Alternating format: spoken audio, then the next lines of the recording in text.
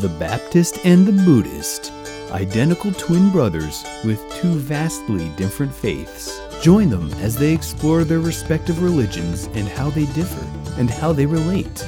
Same DNA, different religions. Hey everybody, you're listening to or watching The Baptist and the Buddhist with Mark and Bryan. And this is episode 9, I think. I have no idea, to be honest. We'll edit the correct number in later. Episode 7, episode 8, episode 9. One of those will make the cut. So, Bryan and I were just talking about what we're going to talk about. And yeah. I think we agreed early on to talk about kind of ethics, but we kind of debated about mindfulness too. And I really think the ambiguity of this episode comes from our previous discussions, and it's kind of like a combination of a few of our topics like solidifying and coming to a new head. So I think this is just going to be make for a good discussion. And honestly, I don't have a whole lot of notes. I do not either. I think we are both very noteless. And this episode, the only notes we have is that we're on the same page. And we don't even have a page. Nope, exactly. So, I guess we can get right into it. Like, what is when we talk about ethics? What does ethics mean? Like, when someone brings up the topics of ethics, especially in like a religious point of view or a religious a religious cross study, like what does ethics mean when you approach it? Oh wow, that is a really tough question. I was not prepared for. Yeah, I want you to answer it so I know. No. I mean, ethics in a broad term, in a broad, sweeping general idea, could be kind of a mashup of morals, of maybe right and wrong. Some might even say like a law of some sort. Good and evil. How to behave correctly. Or how to live, I guess. That might be a way to put it. So something in that general system of understanding. Okay, yeah, definitely. I think I would tend to agree with that. And really with that word ethics, like there's so much there's so many definitions to that. Like I was kind of interested to see where you would approach it from versus like where I'm approaching it from. And really, like, there's so much to be said. It's hard to bottle it up in one episode. And I don't really want to go on because I'm not like teaching a class on Christian ethics or anything. So I don't want to like go too much into detail because there's so much to be said. I think a basic introductory level would be really good for this episode. Definitely. And I could not agree more with that at all. And so when we kind of introduced this subject, my mind kept going back to one place in scripture, and it kind of built on itself when I kept looking at it. So I'm going to be going to the book of Romans, and that's one of Paul's letters he wrote to the Romans. Because again, I'm probably going to approach this from a dispensational approach. Rightly dividing like what book is to who. It's not all our mail. You don't read other people's mail. A lot of people say that in like dispensational studies, but I don't tend to agree with that because we do read it and we do study it. All scripture is profitable unto men, as the scripture says. So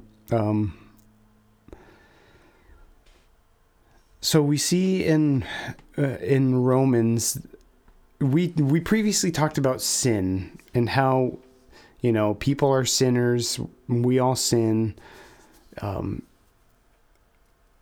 And we are saved from that sin through the blood of Christ. But what if we're saved through the blood of Christ? What happens to that sin?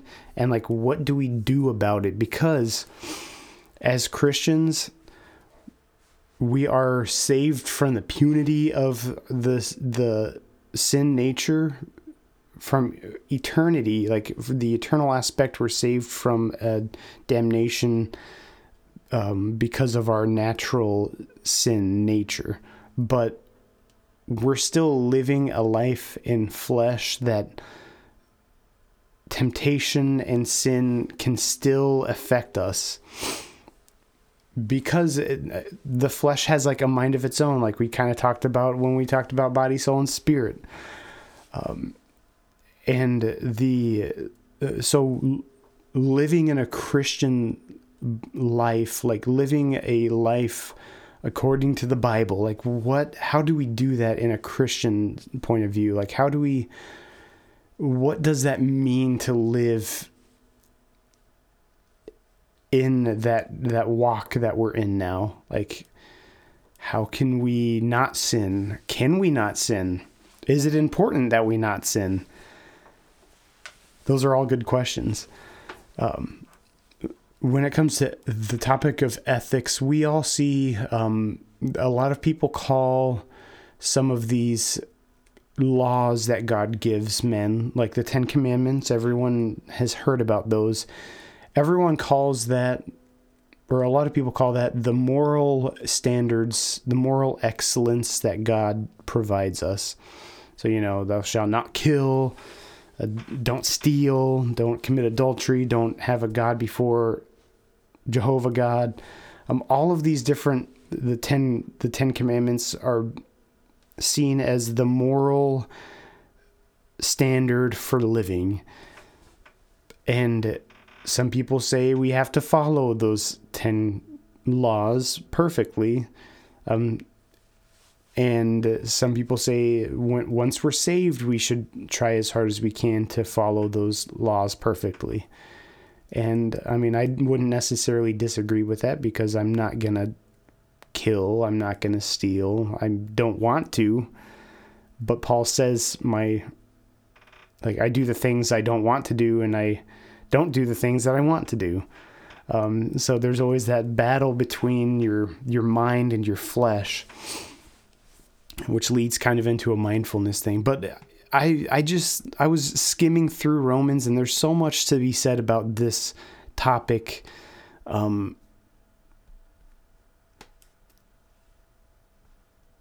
the first thing that came to my mind when we said, okay, let's talk about ethics. And I'm like, okay, morality, living this life. How do we walk? I came to Romans 6, and the first verse in that chapter is what came to my mind instantly when we thought about this. And it says, "What shall we say then? Shall we continue in sin that grace may abound?" Previously Paul was talking about sin and the grace of God. And he was talking about the purpose of the law, the 10 Commandments. Why was the law given? And he goes on for almost this full chapter in Romans 5 about how the law entered, he says, moreover, let's go to, in verse 19, it says, "For as by one man's disobedience many were made sinners, so by the disobedience of one shall many be made righteous." So because of Adam, because of him basically inheriting a sin nature, we all have that sin nature. And because of Jesus, we all have a righteous nature. It says, "Moreover, the law entered that the offense might abound, but where sin abounded, grace did much more abound." So seeing kind of the contrast between the sin that man is stuck in versus the freedom of the freedom that God's grace gives us. And then it ends, that as sin hath reigned unto death, even so might grace reign through righteousness unto eternal life by Jesus Christ our Lord. And Paul talks about so many times in like Romans 5 and 6 that the law was made and given to basically condemn us. Like, hey, you gotta not kill, don't steal, don't commit adultery, don't have a god before Jehovah God, like don't have idols, like don't do all these things. And it's like, you know, the first thing that I hear from almost anyone is, no one can do that. Like, you have to be stupid to think you can do that. Like, wow, we're all going to hell then. It's like, well, that's true. That's why we need Jesus. And that's the exact purpose of the law, is to show us that we can't do it by ourselves. We can't be quote unquote perfect or sinless. We can't have that moral excellency that God, he doesn't say he wants us to have that excellency. It says, he basically says that we must have that moral excellency or we need God. And that's really his whole point throughout all the ages, is that we cannot do it on our own. We can't be free from our burden of having this fleshly body and desires and the lusts of the flesh and the death that it brings with. Like, we can try and try, but it just won't happen naturally for us, because we have that nature to be a sinner. So Paul says, through Jesus, through God's grace, we're basically free from the death that the law put onto us. Like, that law is fulfilled through the blood of Jesus. We don't need that condemnation on us anymore. It's like, okay, cool, we're free. We have grace. Grace abounds more than sin now. And then the question comes in, okay, so we can just do whatever we want and sin regardless. And Paul brings that up. I think it might have been an issue or a question that Rome had for him, the churches in Rome. Like, hey, then are we just going to continue in sin then, so grace can abound more? Like, is that the purpose of why you said that? And he said, no. Verse 2 in Romans 6 says, God forbid. How shall we that are dead to sin live any longer therein? So basically, like, as a Christian, we have the righteousness of Jesus. We have the Holy Spirit within us. We have the mind of Christ. Like, if we continue in sin, even though we're dead to sin, like, we're no longer bound to sin, like, then why should we live that way? And he goes on into a lot of things about having our old man being crucified with Jesus, and that the body of sin might be destroyed, and that we should not serve sin. And he says, now, if we be dead in Christ, we believe that we shall also live in him. And he's talking about the freedom, not only of the inevitable resurrection through his blood, like the actual resurrection of our body, but also the freedom and living without sin.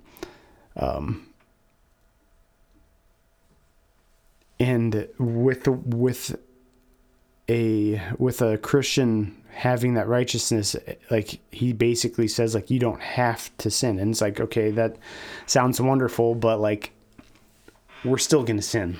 Like, that's very, like, very evident that no one's not going to sin. I'm just kind of like skimming through Romans 6 right now. So to clarify, if I understand you correctly, like, the question that perhaps Rome brought up to Paul about, like, why we shouldn't sin if one is saved. Correct me if I'm wrong. I'm just trying to, like, reword it to understand it. it's basically like, well, if you're saved and freed from, I don't know if free from sin is the word. That's actually yeah, go ahead. So it's like, if we are saved and free from sin, then there's no reason why we should continue to live in sin or continue to sin. Yeah, I mean, very basically, yes. And you're pulling words right out of scripture there. It says in verse 18, being then made free from sin, ye became the servants of righteousness. I speak after the manner of men because of the infirmity of your flesh. So he's still saying there's an infirmity of your flesh. For as ye have yielded your members servants to uncleanness and to iniquity, unto iniquity, even so now yield your members servants to righteousness unto holiness. For when ye were the servants of sin, ye were freed from righteousness. So basically he's saying, like, when you were like serving as a sinner, you know, you had no righteousness in you because you didn't have the salvation from God. Like, you were literally free from righteousness. Like, righteousness didn't have a hold on you, which is like kind of a weird way of thinking about it. Because usually you see righteousness as being like a freeing from like the shackles of sins. But like, he turns it around saying, like, when you were serving as a servant of sin, like, you were actually totally free from any righteousness. And like, I saw that today. I'm like, wow, that's actually kind of a weird way to look at it. But he does shine the light on that. You're still in a body of flesh, but we are free, but now being made free from sin and becoming servants to God, ye have your fruits unto holiness and the end everlasting life. So like, you can have like freedom from sin through righteousness, through the gift of God, through eternal life through Jesus Christ, through that redemption. And there's kind of a couple ways to look at this, because when you look at like the freedom from sin, you are obviously not bound to the payment of sin. Like verse 23, as we read, for the wages of sin is death, but the gift of God is eternal life through Jesus Christ our Lord. So there's a way, the way of eternal salvation. Your soul is not condemned. You're free from that sin, but you're not free from that sin nature just like that. Like, you're through this life, through your walking body, you're always going to be free from eternity. You're always going to have an eternal destination of heaven through the blood of Christ. But like, while in your life, you're still going to struggle with that. You're still going to struggle with the sin nature. And it's, and it goes down to like, can we have a sin-free life? And I really, when we look at it from a biblical point of view, I really believe you can, but you have to have like basically train for it. It's, going back to that word that we talked about a few weeks ago, sanctification. It's like what is the sanctification? What is sanctification? It's, well, I'll get into that maybe in a second. But there's a big, as I keep listening and reading about this topic, there's a really big emphasis, and maybe it's not emphasized enough in some circles, about having the mind of Christ and having that intention to live that way. I found in Romans 2, it says, I I beseech you, therefore, brethren, by the mercies of God, that ye present your bodies a living sacrifice, holy, acceptable unto God, which is your reasonable service. Now, this isn't a sacrifice for a sin offering. This is a sacrifice to be, for your service, for your life, for your sanctification. And it says, be not conformed to this world, but be ye transformed by the renewing of your mind, that you may prove what is that good and acceptable and perfect will of God. And that thing comes down to, like, that renewing of your mind popped out. The renewing of your mind. And there's so much to be said about that, about reading scripture, allowing the Holy Spirit to communicate that with you. There's even going to edifying each other within the body of Christ. So like having a brother to brother relationship with like other Christians, other believers, helps encourage each other, helps build each other, iron sharpeneth iron.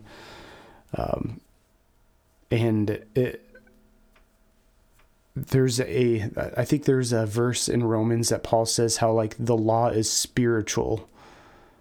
It's spiritual. It's not of flesh. So like really it comes down to a mind matter. Like many people will always do this comparison of sin is in your mind, and transgressions is like a separate kind of category of sin that's like an outward sin, which I've heard before, but that never really stuck until I heard it a couple days ago. I think like the sin is internal, but transgressions is external, and it always comes from inside. The law, the 10 Commandments, that's all heart problems. That's all like your mind, like you're deriving that sin. Even if it's an outward action, it's still an inward issue. And there's so much emphasis on like rejecting, I think it's verse 9, it's abhor that which is evil and cleave to that which is good. And then this is kind of like a charge that Paul gives, he gives basically just a bunch of like commandments, if you will, like do this, he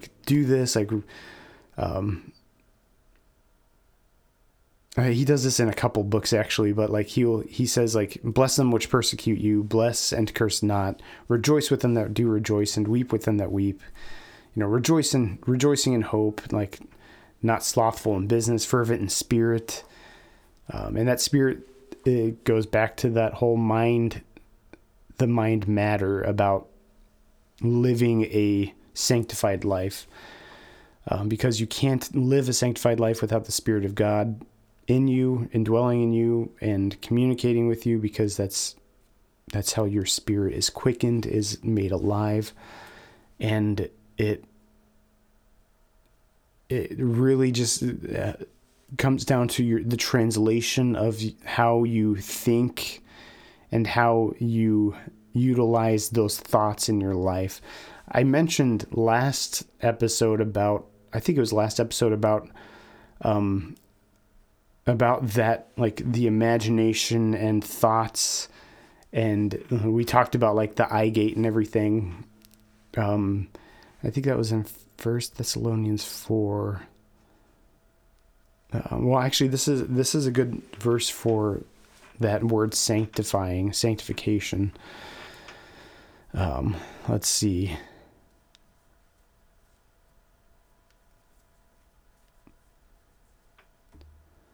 Talks about like how he gave commandments to the Thessalonians by the Lord Jesus, and how it's the will of God. Even your sanctification. And he talks about, I think it was the Thessalonians, not as much as the Corinthians, but the Thessalonians had like a fornication issue, And he tells them that it says that every one of you should know how to possess his vessel in sanctification and honor, not in the lust of concupiscences, even as the Gentiles which know not God. And he's talking about the sanctification in your vessel, the body that you live in. Like, it's, our body's described as a vessel or a tabernacle or a temple of the Holy Spirit. And the sanctification is like our walk in this vessel.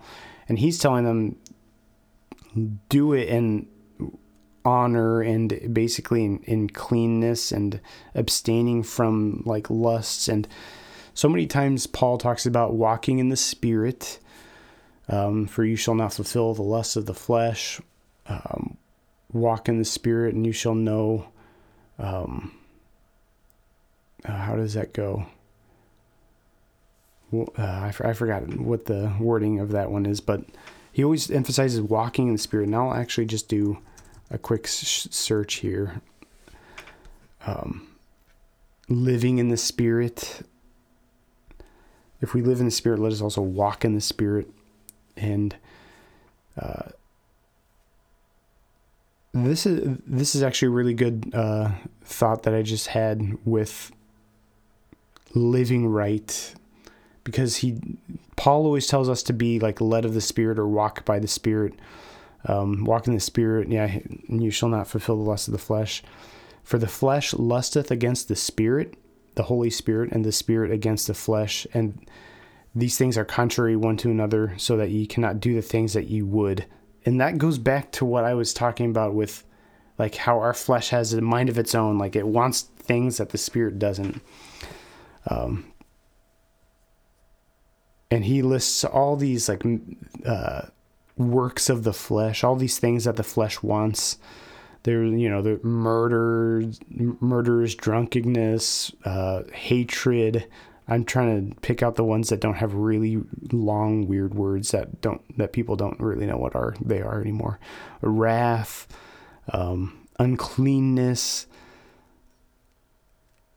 And he says that those are the works of the flesh that are manifest. Like these things that the flesh wants, desires, like in its almost mind, like has that outward working. But he contrasts that with the fruit of the Spirit, which is an outward showing of probably that inward mind of the Spirit, and that's the Holy Spirit, which is love, joy, peace, long-suffering, gentleness, goodness, faith, meekness, and temperance. And he says, against such there is no law. So there is no law against those to condemn us. Like if we live with those, there's nothing that can condemn us against that. And he ends that thought with living in the Spirit, walking in the Spirit. And I think positionally, no matter what a Christian does, he's always going to be in the Lord. He says, like, whether you live, you are the Lord's. Whether you die, you are the Lord's. Whether you live or die, you are the Lord's. So I don't think there's there's ever a time that the life you're living isn't for the glory of God, but like the things that you do that are against God's law are obviously you're going to suffer loss from that. And I kind of talked about like the judgment that Christians would face, not on eternal positions or eternal destinies, but on the rewards that we can gain or lose in eternity. But again, this goes back to like the whole, I keep trying to get back to the mind thing, because Paul describes how like the Gentiles in times past gave up God basically because of their vain imaginations. They wanted to follow what they believed they wanted in their minds, going after the the flesh, and they had those vain imaginations. And again, something else I brought up last episode, I think it was the conversation I had in the bathroom with someone at my church, where they had that, like, you see something come in the eye gate, you basically capture that in your mind, and you kind of raise that up into an imagination. Because like I can think about a glass of water in front of me, like just the idea, the concept, but then like I can make that a reality in my imagination by like imagining what it would look like and almost manifesting it in my mind that it's going to be like this is what it would look like. And then imagining like the sensation of drinking that water and picking that up and like making it a reality in my soul, basically. Like, this is what I need. This is what I want to happen. There's an order to like having the mind want those things and desire those things. And I'm just reading some quick notes here. Something popped out to me. Paul talks about fulfilling the desires of the flesh and of the mind. And he was talking about how Gentiles, I mean, this is basically what I was just saying. Gentiles were fulfilling their needs, the lust of the flesh and of the mind. So like making those imaginations come true through the lust of the flesh almost. And I don't think I answered, how do we not live like that?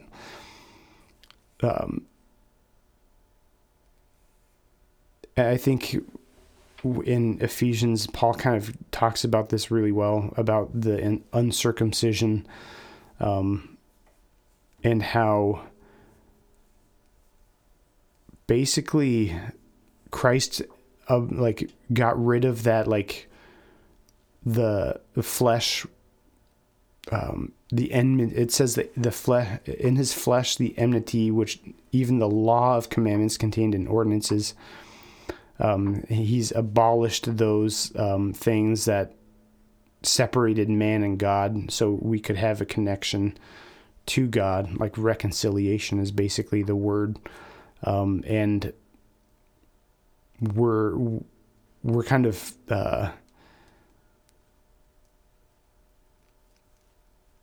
I don't know how I want to say this, but in the Jewish, with Israel, they always emphasize circumcision of the flesh. Being a Jew, of Israel, like you had to be circumcised. But there's a thought, I think Paul talks about having being circumcised in the spirit, and not of the flesh, but like of the spirit, and how we're circumcised. Basically, our soul, our spirit is cut away from our flesh, and we can live through the spirit, not desiring those, or not fulfilling the lusts of the flesh. And really, when it all comes down to it, it's having a renewed mind through the Spirit, through the Word, and having the mind of Christ fully embraced in your lifestyle. Because what can man know besides the things of man, because of the spirit of man? And what can man know the things of God besides having the Spirit of God within him, basically? And so having the full mind of Christ fully realized or fully pursued, I guess, through the Word, through the Spirit, is like the one way we can fulfill, or we can not fulfill the lusts of the flesh and of the mind. Capturing those vain imaginations, doing away with them, going back to subduing the mind. And I don't think there's ever going to be anyone that can fully do that because we're in the flesh until we're out of the flesh and we have a new body that God has made for us. And I think through that, we have to, as a Christian, we have to realize that, because some people think that if you sin, you have to, be baptized or tell a priest about it so they can get rid of your sin. But I mean, the Bible says that Jesus died for all sins once and for all. It's not like if you sin again, it's going to surprise God or make him angry, because he's already paid for it. He doesn't like it. He doesn't like sin. He does have enmity against sin, but it's paid for already. He paid for it with his own blood. So being able to live in the Spirit, we can conquer sin. But being in the fleshly body, it's not going to happen overnight. And it's not going to, I don't think, ever going to happen 100%. But that's not what our salvation is based off of. And that can be a whole nother subject too. And I think maybe we did talk about that at one point, but going back to like confessions and stuff, that's not what saves a person, or that's not what even makes a person whole or living right, is confessing. Because I mean, confession is a very important part of realizing what you do in your life, but I don't think it's 100%. I mean, the Bible says that's not what saves you, confessing your sins, especially in this day and age. I felt like I just kind of rambled, and I hope it made sense. Yeah, I think so. Was that clear? I don't know. It just doesn't seem like it was clear, but I think out of that we can extrapolate the general gist of the idea of ethics and morals and whatnot, right, from your side. Yeah, I hope so. At least, especially like in the first half of that, right? It made sense. Yeah, and I think just to boil it down, like I heard this conversation, and they were talking about how most Christians say that, like, you can't live a sinless life even after being saved and filled with the Holy Spirit. But I think what they were saying is that, like, having the mind of Christ is like overlooked a lot. And as a Christian, like, having the mind of Christ means we have the mind of Christ. Like that seed of the Holy Spirit, it can and will work with us if we want it to and if we allow it to. So I think it could be possible to, like, according to the Bible, live a sinless life after your salvation, after someone trusts Christ and the Holy Spirit enters them. But I don't think most people know how to get to that point. And I don't even know if anyone knows how to get to that point.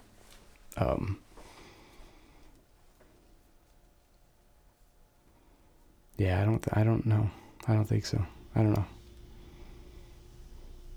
Yeah, I think it's really interesting hearing all this, because I think it's probably,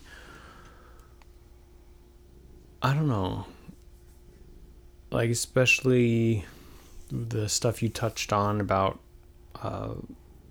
mindfulness, and I don't know if you've said all you wanted to say about mindfulness. Oh, man, I don't even know.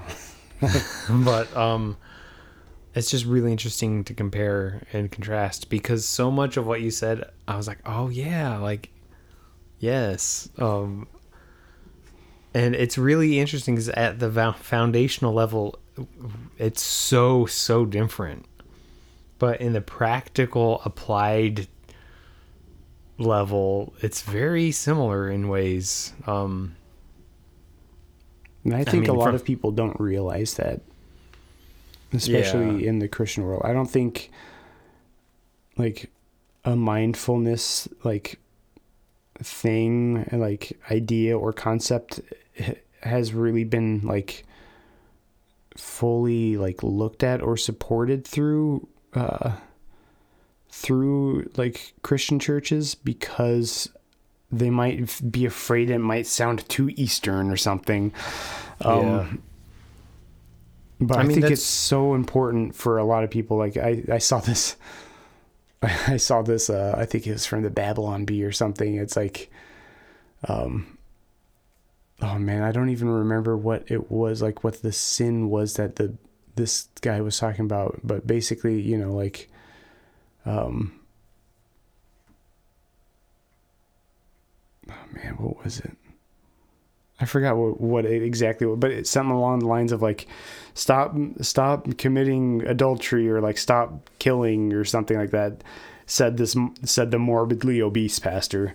And it was like, you know, they're pretty direct in their jokes, but like, gluttony is a sin in the Bible. Like, I always say that everything God created is like, can be used for good, but everything God created can also be perverted into man's ways. And that can spark a lot of debates within the Christian circles, if I said that like out loud. Yeah. I think the fear within the Christian circles of like implementing a mindfulness practice, formal or informal, it is really interesting, because I think a lot of like the secular mindfulness trend, it's huge. It's huge, and it's great because it's such a useful tool. Mm-hmm. But a lot of the secular mindfulness practices do actually stem from Buddhism, because that's where the formalized methods came from, like mindfulness-based stress reduction, that almost directly came out of Buddhist practice. I think it was John Kabat-Zinn who like implemented that into psychology, and he derived that directly from Buddhism. So there's like the specific methodologies used within secular mindfulness practice does stem from the methodologies taught by the Buddha. But it's it's not like he came up with a method. I think it's more like he discovered, he may have like standardized it within Buddhism, but like it or something. It's a function of the human mind, and it's no wonder that like probably every religion has some mindfulness approach. Right, exactly. There's no new thing under the sun. But it's really interesting. I guess I want to start with like the foundational differences between ethics from like your approach and my approach. And one, probably the biggest foundational difference is, you talk about like the fleshly nature of man and how we cannot escape it, or whatever. I don't know if you use that term, that phrase, but And I mean, Buddhism shares a vaguely similar sentiment. We might not call it like the fleshly nature, but desire definitely is a word we would use, and craving and clinging might be even more appropriate for what we use, but we do say desire a lot. And that craving, that clinging, like it's not kind of like what you were saying, like it kind of has a mind of its own in a way. It makes you do things and leads you in directions that you don't necessarily choose to do, and that's what craving does in Buddhism. That is what pulls you towards things. And I will say, like, shortly before really diving into my stuff, like, and that's what mindfulness is for, is to say, hey, look at this, like, this craving is here, and you're about to act on it, but like, or maybe you catch it in the act, and it's like, okay, there's this craving, and it's just craving, it's not my will, I don't have to actually do it. But so the foundational difference really is that it is not our nature. It is our conditioned nature, I should say. These cravings, these delusions, have been conditioned from beginningless time. We've been conditioned to act and think in ways that are not beneficial and lead to suffering. And there's another foundational difference that I was like, wow, that's interesting. Well, while you think that real quick, I do want to like kind of touch on that some more too, because like, and kind of clarify something too, because you said something that kind of made a lot of sense. Like, that isn't our nature to have these desires of, like, these lusts of the flesh and of the mind. Originally, it wasn't our nature, but it was, like, from a biblical point, it became our nature once sin entered in. So, like, that kind of, like, made me think, like, oh yeah, it wasn't our original nature to have those, like, quote unquote, like, wicked desires. But yeah, that just reminded me of that. Yeah. And yeah, it's like, and I hear sometimes in Buddhist circles, it's like, we don't have original sin, we have, and sometimes tongue in cheek we'll say we have original ignorance.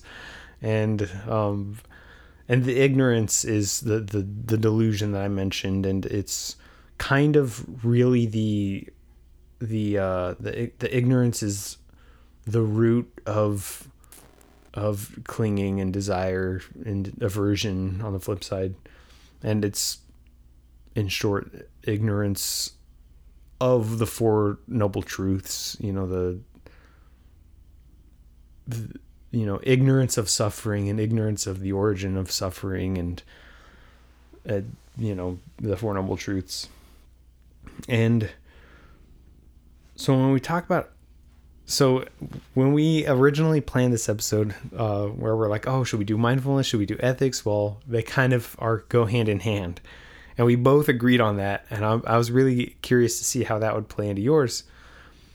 And the reason why I think that I say mindfulness and ethics go hand in hand is because when you look at the Noble Eightfold Path, which is the framework of the path of practice to liberation, you have the 8 spokes, but there's 3 categories within those 8 spokes. So the first 2 spokes belong to what might be called wisdom. The next three are what is called ethics. Maybe that's not the perfect translation of the word sila, but it's generally thought to be ethics. And then the last three in the Eightfold Path is a meditation practice, usually generally called concentration because of the word samadhi that is used to categorize that. But within that is mindfulness, is right mindfulness. And so I thought the best introductory way of explaining ethics and mindfulness from a Buddhist perspective is to kind of just introduce the Eightfold Path, because this is such a foundational core teaching in Buddhism. And it's actually kind of surprising it hasn't been explored a little more in our show yet, because of just how absolutely crucial it is. I mean, when you look at the Four Noble Truths, the fourth noble truth is the path to the cessation of suffering. And the Buddha said, what is the path? It is the Noble Eightfold Path. And that is right view, right thought, right speech, right action, right livelihood, right effort, right mindfulness, and right concentration. And so I'll just kind of give you like an elevator pitch on like what these 8 are. I don't want to like delve too deep in it because of time constraints, but and before I go into it, the Eightfold Path is not like a sequential, ladder. I mean, it's shown as an 8-spoked wheel for a reason. All 8 steps, all 8 aspects are a simultaneous like building of a unified path. I kind of always look at them as like 8 dimensions of a path. They're all simultaneously there. And the Buddha, when describing the Eightfold Path, and I mean, he touches on these aspects in hundreds of the suttas, probably thousands. Probably you could probably find one in every sutta, probably. But the way he kind of describes it sometimes, it's really interesting. Like he'll say, right effort is the backbone of all the other 7. He'll say right view, right mindfulness, and I can't even remember, right effort. Those 3 kind of revolve around all the other ones. So you get this like this idea that it's a complex, interdependent process, but it's very simple because they all unfold at the same time. And so like right view will help develop better like right mindfulness or right speech, but right mindfulness and right concentration will also help develop an even deeper right view. So they kind of just all blossom together in a way. So let's do kind of a rundown. So number 1, listed first is right view, sometimes called right understanding. And before I go into it, so the word right, you see it at the beginning of each one.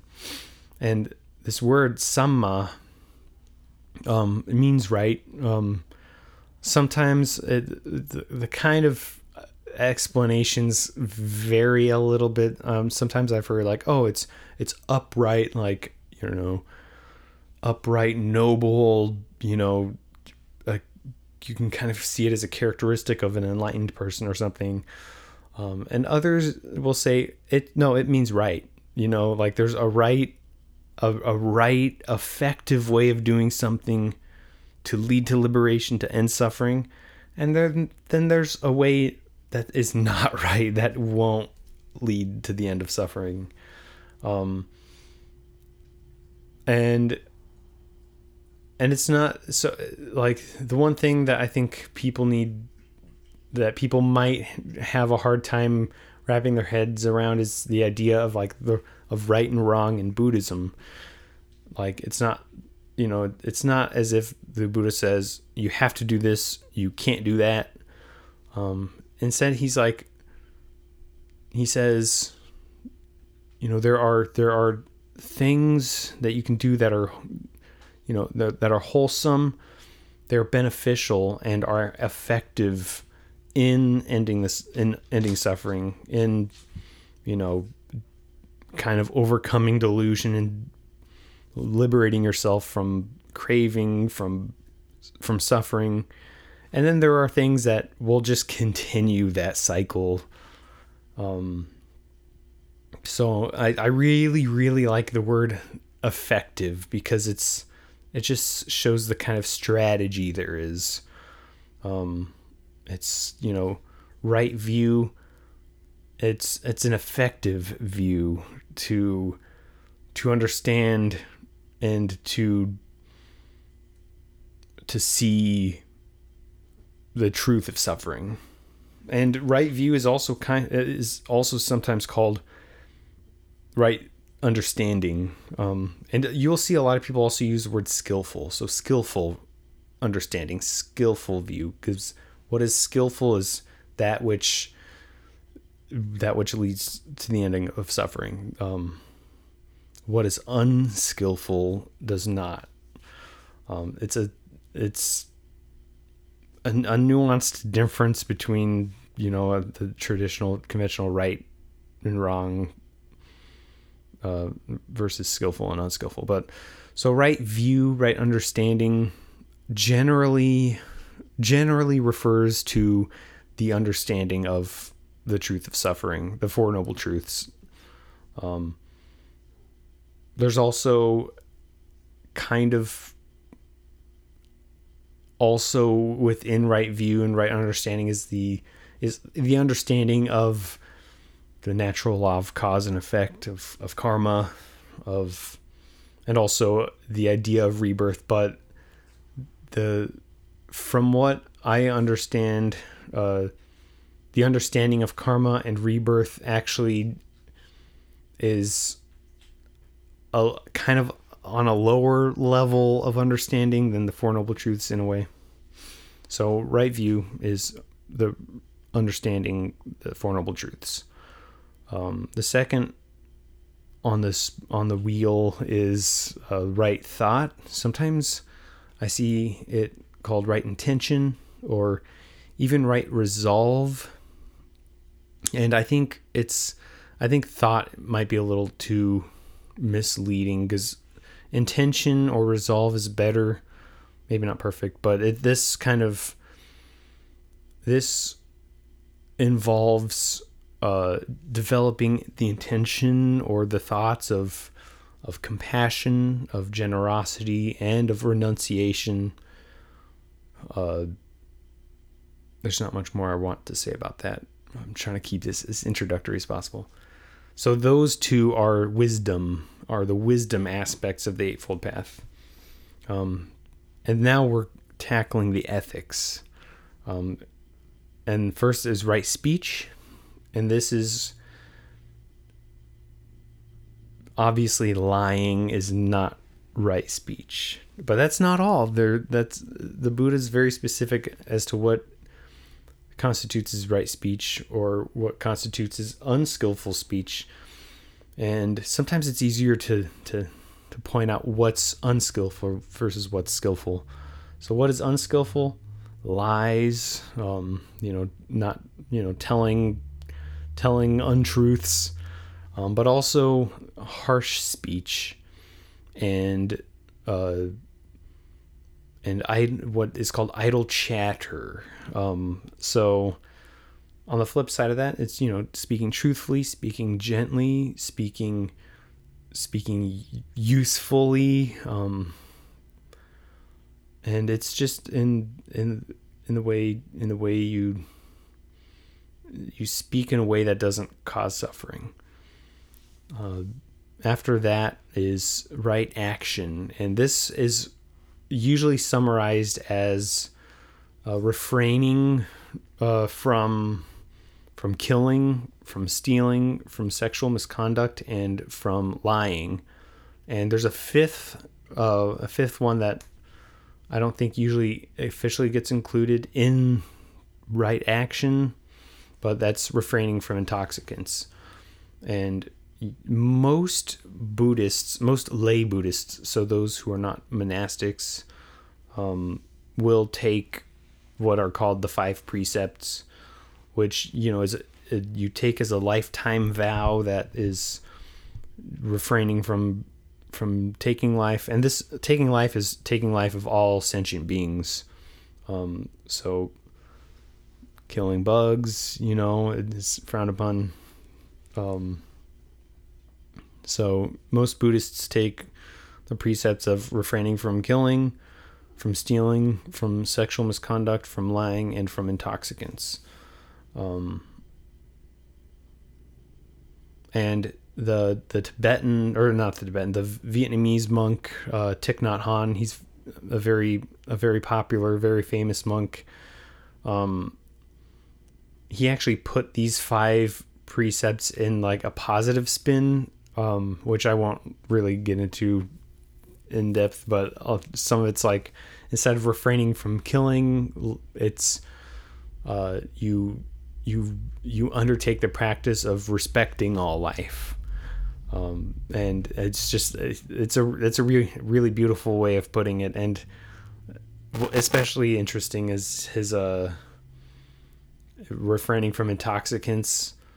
He says, he kind of puts a spin on it that really makes you think, and you're kind of refraining from taking in not only like alcoholic or like drug related intoxicants, but also being mindful of the food you put in your body, and also the media that you consume. And it's just I love that. And then the one after right action is right livelihood, and this is a kind of interesting because its focus is like what you do to make your living, how you sustain your life. And the Buddha gave specific examples of what would not be right livelihood, which is the selling of intoxicants, the selling of weapons, the selling of poisons, the selling of people. So slavery is a definite no-no. But I don't know if he included like butchers, but that might be a complicated topic in early Buddhism, especially. But so right speech, action, and livelihood constitute the ethics of the Eightfold Path. And I just want to also say, like, the ethics also stretch to for the monastics to the Vinaya, which outlines their like 230 some precepts that monastics take. But after after the ethics portion, we have the last 3, which is the kind of what constitutes the meditative portion of the Eightfold Path. And the first one is right effort. And it's really interesting because I heard a Dhamma talk recently where the monk says, I don't like the word effort. I think it's not a very good translation. What's really useful and more on the mark is right renunciation.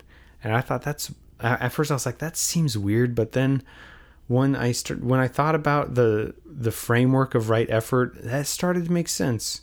And right effort, there's 4 right efforts. And so and the first 2 really touch on unwholesome mind states. So the first one is for unwholesome mind states that arise to get rid of them. And the second one is for unwholesome mind states that have not arisen, keep them from arising. And the last two right efforts are the flip side of that. Wholesome mind states for those who have not arisen, cultivate and bring those into our mind, and for wholesome mind states that have arisen, sustain them. And that's the very general right effort. And right mindfulness, the seventh, is really probably, I don't know, I think mindfulness and meditation is like the most popular part of Buddhism. Ethics, though, is huge. It's huge. But right mindfulness, the Buddha lays out in the Satipatthana Sutta, which is probably one of the most famous and go-to suttas. And it's the 4 foundations of mindfulness.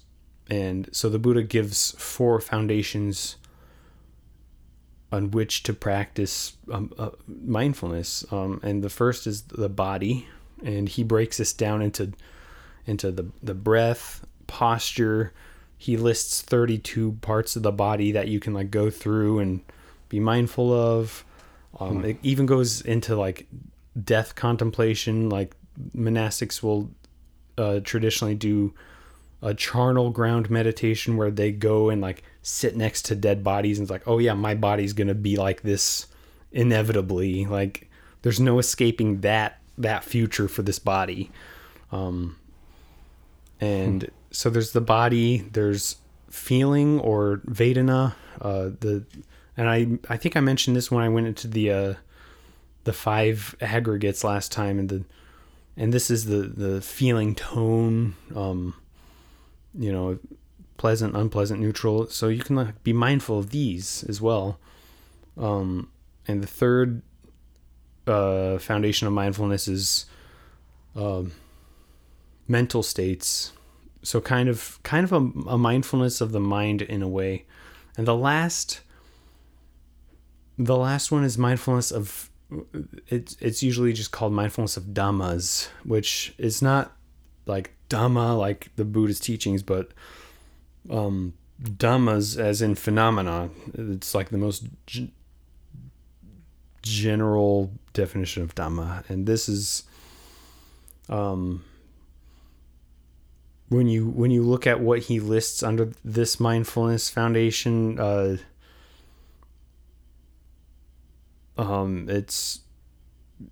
it could go into the 4 Noble Truths or the 5 or the 7 Factors of Enlightenment, or like a lot of the different lists, the descriptive lists. It goes back to the Eightfold Path.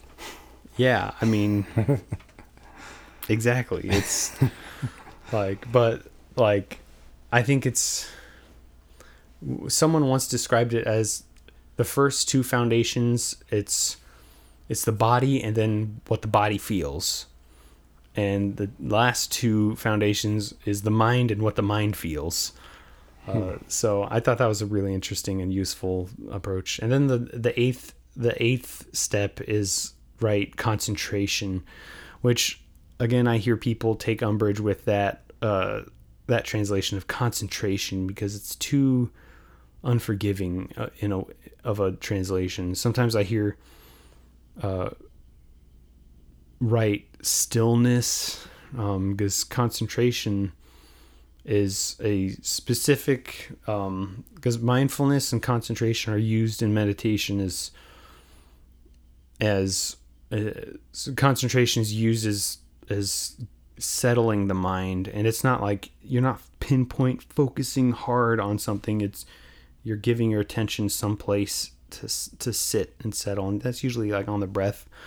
But under right concentration, the Buddha describes the different jhanas or mental absorptions, kind of states of meditative stillness. And it usually involves some sort of letting go of something, or developing of bliss and equanimity or whatnot. And so that's the Eightfold Path in a nutshell. And it's something you had said earlier about, like you said, you think it's possible to live a sinless life. In theory, maybe. Yeah. But, and I mean, Buddhism doesn't have really a concept of sin per se, but it is generally thought that, to master the Eightfold Path,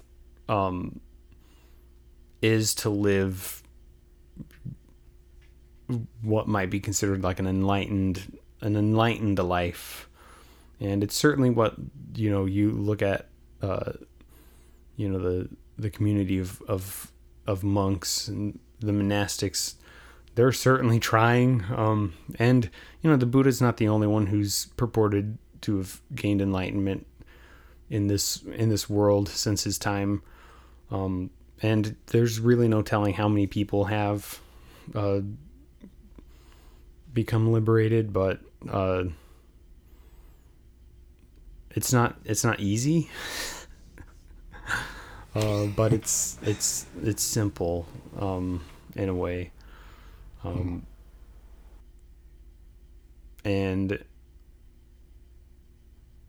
mean, in short, the ethics is just how to live a life with which to, escape suffering, end those conditions that give rise to suffering. You hear like the description kind of one who's gained enlightenment is that they've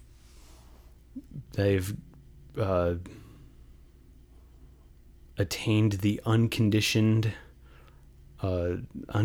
mind, and that's simply to say that they've practiced this path that necessarily puts an end to those conditioned states that give suffering a continuation.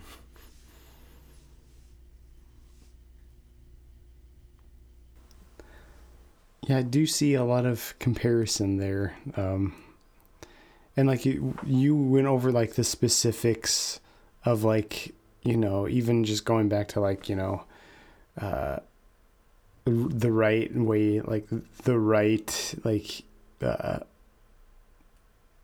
don't remember what you called it, but like, don't drink intoxicants and like all that stuff. Like that one popped out to me greatly because especially lately, I've been always hearing these like debates, and it kind of reminded me of how hard it is to gauge, like, are you living a sinless life or a moral life or whatever? Because even in Christianity, everything's up for debate. The Bible says like some things some people will see as wrong, like, and Paul tells them like, don't do something if it's going to cause someone else to like stumble and struggle in their life. It doesn't mean don't do it at all. It's just like, to me, it's like, don't do it in front of them. Like, a lot of Christians say don't drink alcohol ever. Some Christians say you can drink alcohol, just don't get drunk, because drunkenness is a sin, not alcohol. And it's just like saying food is a sin. No, it's not. Gluttony is a sin. So there's like so many things, like if someone's drinking alcohol, it could cause another Christian to stumble. Maybe it's not necessarily sin, but it is to someone else. So like try to, it goes back to edifying each other, like that relationship, because the relationship is a huge part of it. Like, oh my gosh, yeah. Yeah, exactly. Like, don't cause each other to stumble. but then I think like, oh yes, saying alcohol is a sin might cause someone else to stumble that doesn't think so either. Like, it's just like there's that fine tuning of a relationship, and like what you do openly, what you do inwardly, what you do outwardly. Like, that's why I think it's like theoretically possible to like live within yourself, because there's a lot of discernment in Christian living. Like, because not, do's and do nots don't cover everything. Social media isn't in the Bible. Like, movies necessarily aren't in the Bible. Some people think they are, like theater and everything, but not everything's in the Bible, like written out specifically. And there's a lot of discernment, and that's what the Spirit is for, and that's what walking in the Spirit is for. And like, that's why I didn't like bring up like, Christian living is like, don't drink, don't smoke, read your Bible every day and go to church. Like, I'm not going to say like lists, because it's so ambiguous in some cases. I mean, there's obviously sins, the 10 Commandments, what Paul lists as sins, but there's so many gray areas. I'm not like, I didn't even want to bother getting into that. But I think that's kind of what I see from what you say. Like, it's, it all goes back to the mind. And you said ethics is sila, is that right? Yeah. Well, there's also a sila or sela. Some people say sila in the Bible, and that's actually think on these things. That's like the Hebrew word for like think on the, like meditate on this. And I thought that was kind of like apropos, like ethics, mindfulness, sila. That's awesome. Yeah, I like what you said about community. And in Buddhism, there's this story in the suttas where one of the Buddha's attendants, I can't remember if it was Sariputta or Ananda, but they go to the Buddha and it's like, hey, I heard this thing that you said that a good what we might call spiritual friend, like a good spiritual friend is half of the whole path. Like, that seems kind of weird. And the Buddha's like, oh yeah, no, spiritual friend is the whole path. And it just goes to like, it just emphasizes the importance to have a community. And I mean, and we'll definitely talk about community in a very near episode. But definitely, I think that's huge, and maybe the next episode. Yeah. Because that brings up a lot of good points right there. Yeah, and it's interesting that like you talked about like intoxicants and drinking and the whole debate, and like, I mean, I know a ton of Buddhists who drink, and there is that debate, like, is it unskillful to drink alcohol, or is it unskillful to get drunk? And yeah, and the fact of the matter is that precept was added because drinking intoxicants and getting intoxicated would lead you to break those other precepts. Mm-hmm. Like, you get drunk and you start lying, or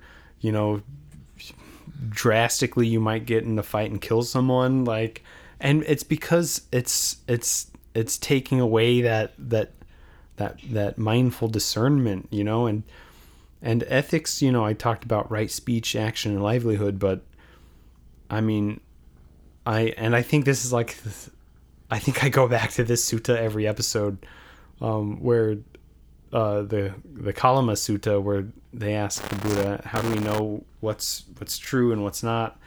And like, what it boils down to was him saying, like, look at what you're doing, what you're thinking, and see, does this lead to wholesome, like, is this wholesome? Does this lead to good things, or is this unwholesome? Does it lead to bad things? And there's a story where the Buddha was talking to his son, and he gave him this kind of lecture about kind of implementing mindfulness and kind of kind of a discernment. Like, look at something before you do it, when you do it, and after you do it, and see it was that wholesome. And it's, I mean, that right there, like, if everyone did that all the time, like, we would solve so many problems in the world. Yeah. But I think for both sides, the like mindfulness is there to help us discern, is what we're thinking, is what we're doing beneficial or not. Definitely. I think that's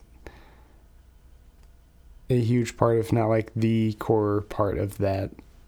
Yeah. And yeah. And I wish I had like the actual quote in front of me, but I mean the Buddha said, like, mindfulness is there, like, we are using mindfulness so we can discern what is wholesome and what is unwholesome.